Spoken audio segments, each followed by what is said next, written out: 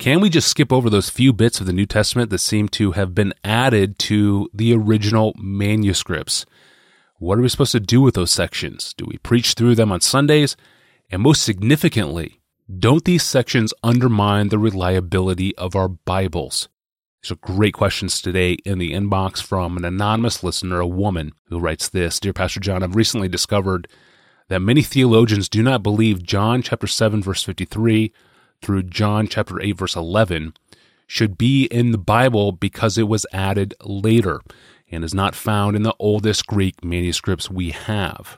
Even notes within current translations will admit the story was not found in the early manuscripts.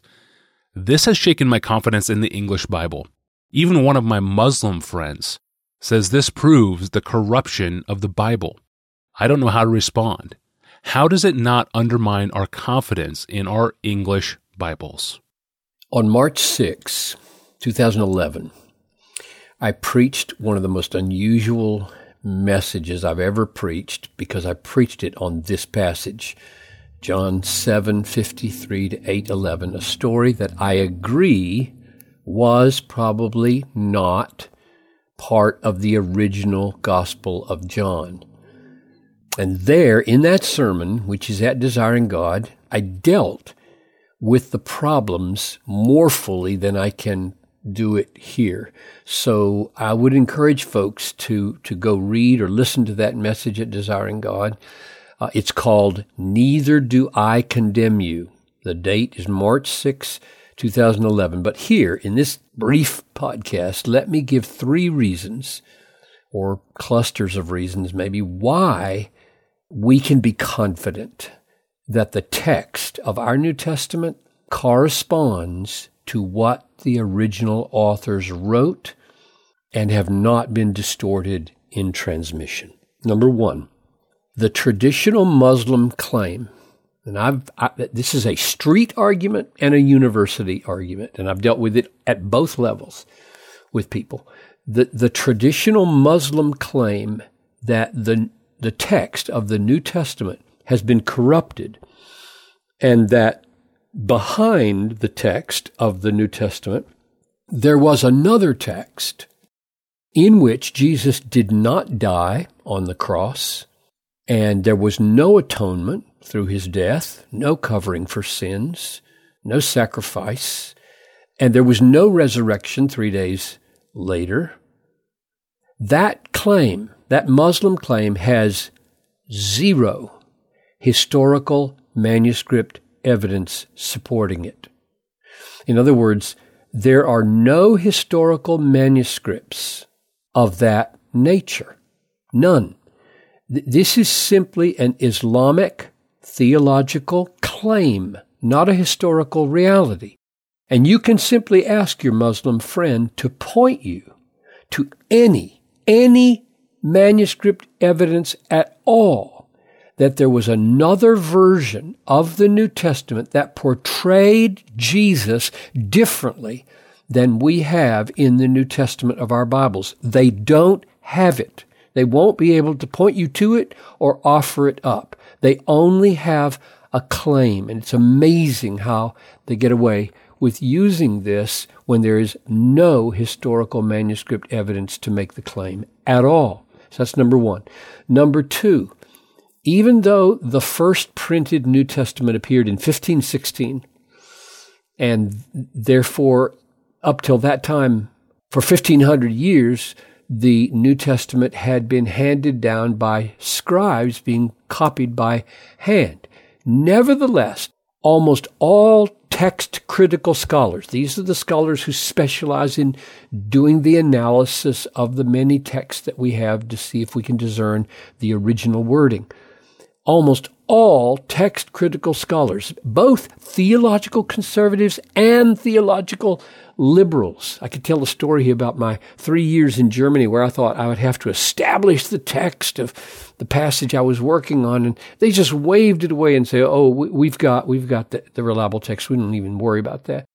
Even just virtually all those scholars agree that the enormous abundance of those manuscripts, as we compare them, make it possible to be sure we have a text that corresponds to what the original authors wrote. And the fact that there are some outliers, like Bart Ehrman, who write books to try to undermine the reliability of the actual text, his writings have not, among mainline scholars, conservative and liberal, found persuasion. And here's what's amazing. The abundance of these manuscripts of the New Testament, or parts of the New Testament, as compared with the number of manuscripts for other ancient works, is staggering. There are 10 existing manuscripts for Julius Caesar's Gallic Wars, composed between 58 and 50 BC, and all of these date from the 10th century or later. There are 20 manuscripts of Livy's Roman history, written roughly during the time when Jesus was alive. Only 2 manuscripts exist for Tacitus' histories and annals, which were composed about AD 100. And one of them from the 9th century, the rest from later, the other from later. There are only 8 manuscripts of the history of Thucydides, written between 460 and 400 BC. Now compare those numbers with the manuscripts or partial manuscripts of the New Testament. These numbers are from the Institute of New Testament Textual Research in Münster, Germany. You can go online and see all these things for yourself, which is the most authoritative collection of such data in the world. There are 322 unsealed, that is capital manuscripts, capitalized, 2,907 minuscule texts, 2,445 lectionary portions, 127 papyri, for a total of 5,801 manuscripts of the New Testament, part or whole.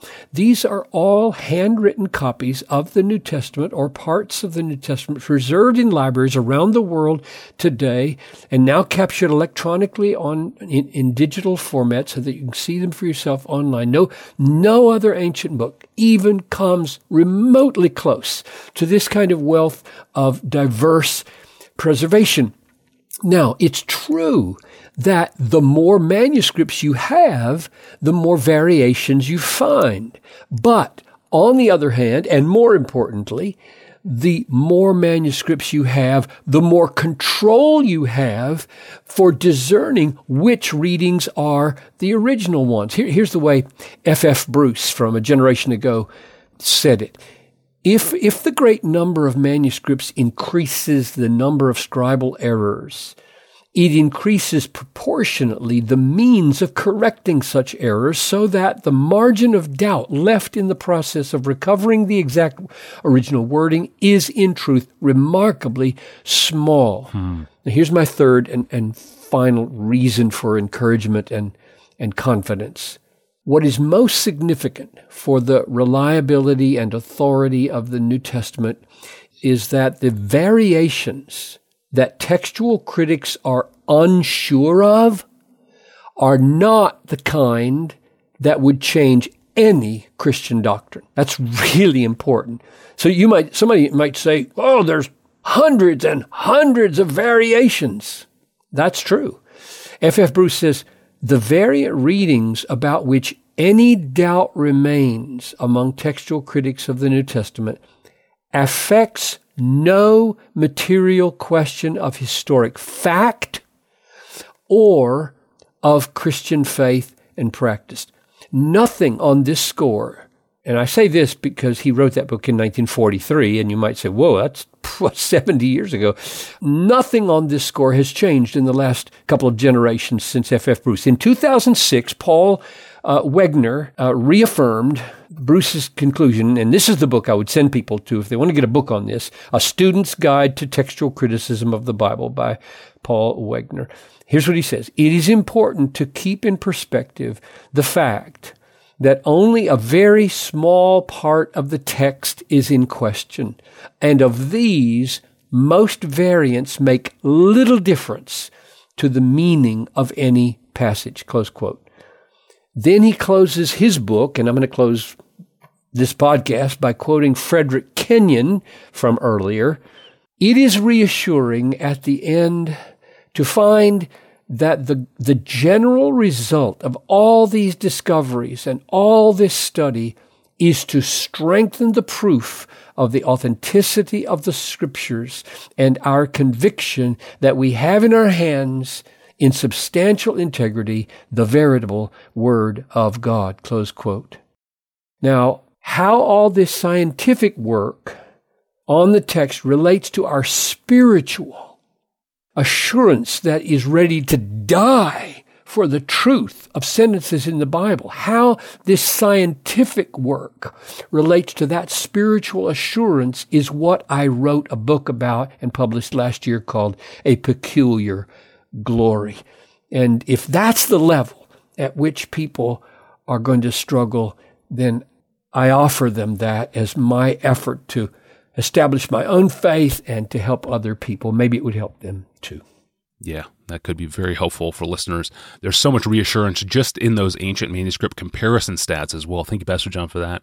And thank you for making the Ask Pastor John podcast a part of your day and for sending in really great, challenging questions like this one. You can stay current with our episodes on your phone or device by subscribing through your preferred podcast app. And you can now even listen through Desiring God's official YouTube channel. And if you'd like to search our past episodes, browse our most popular episodes, or send us a question of your own, you can do those things through our online home at desiringgod.org/AskPastorJohn. Well, will profanity and crude talk make us more relatable and more effective in our engagement with this culture? Question comes up a lot in the inbox, and this time it arrives in an email from a podcast listener, a college student, who faces this question and all sorts of entailments with it on campus. And we are going to work through those questions next time when we return on Friday. I'm your host, Tony Reinke, and we'll see you then.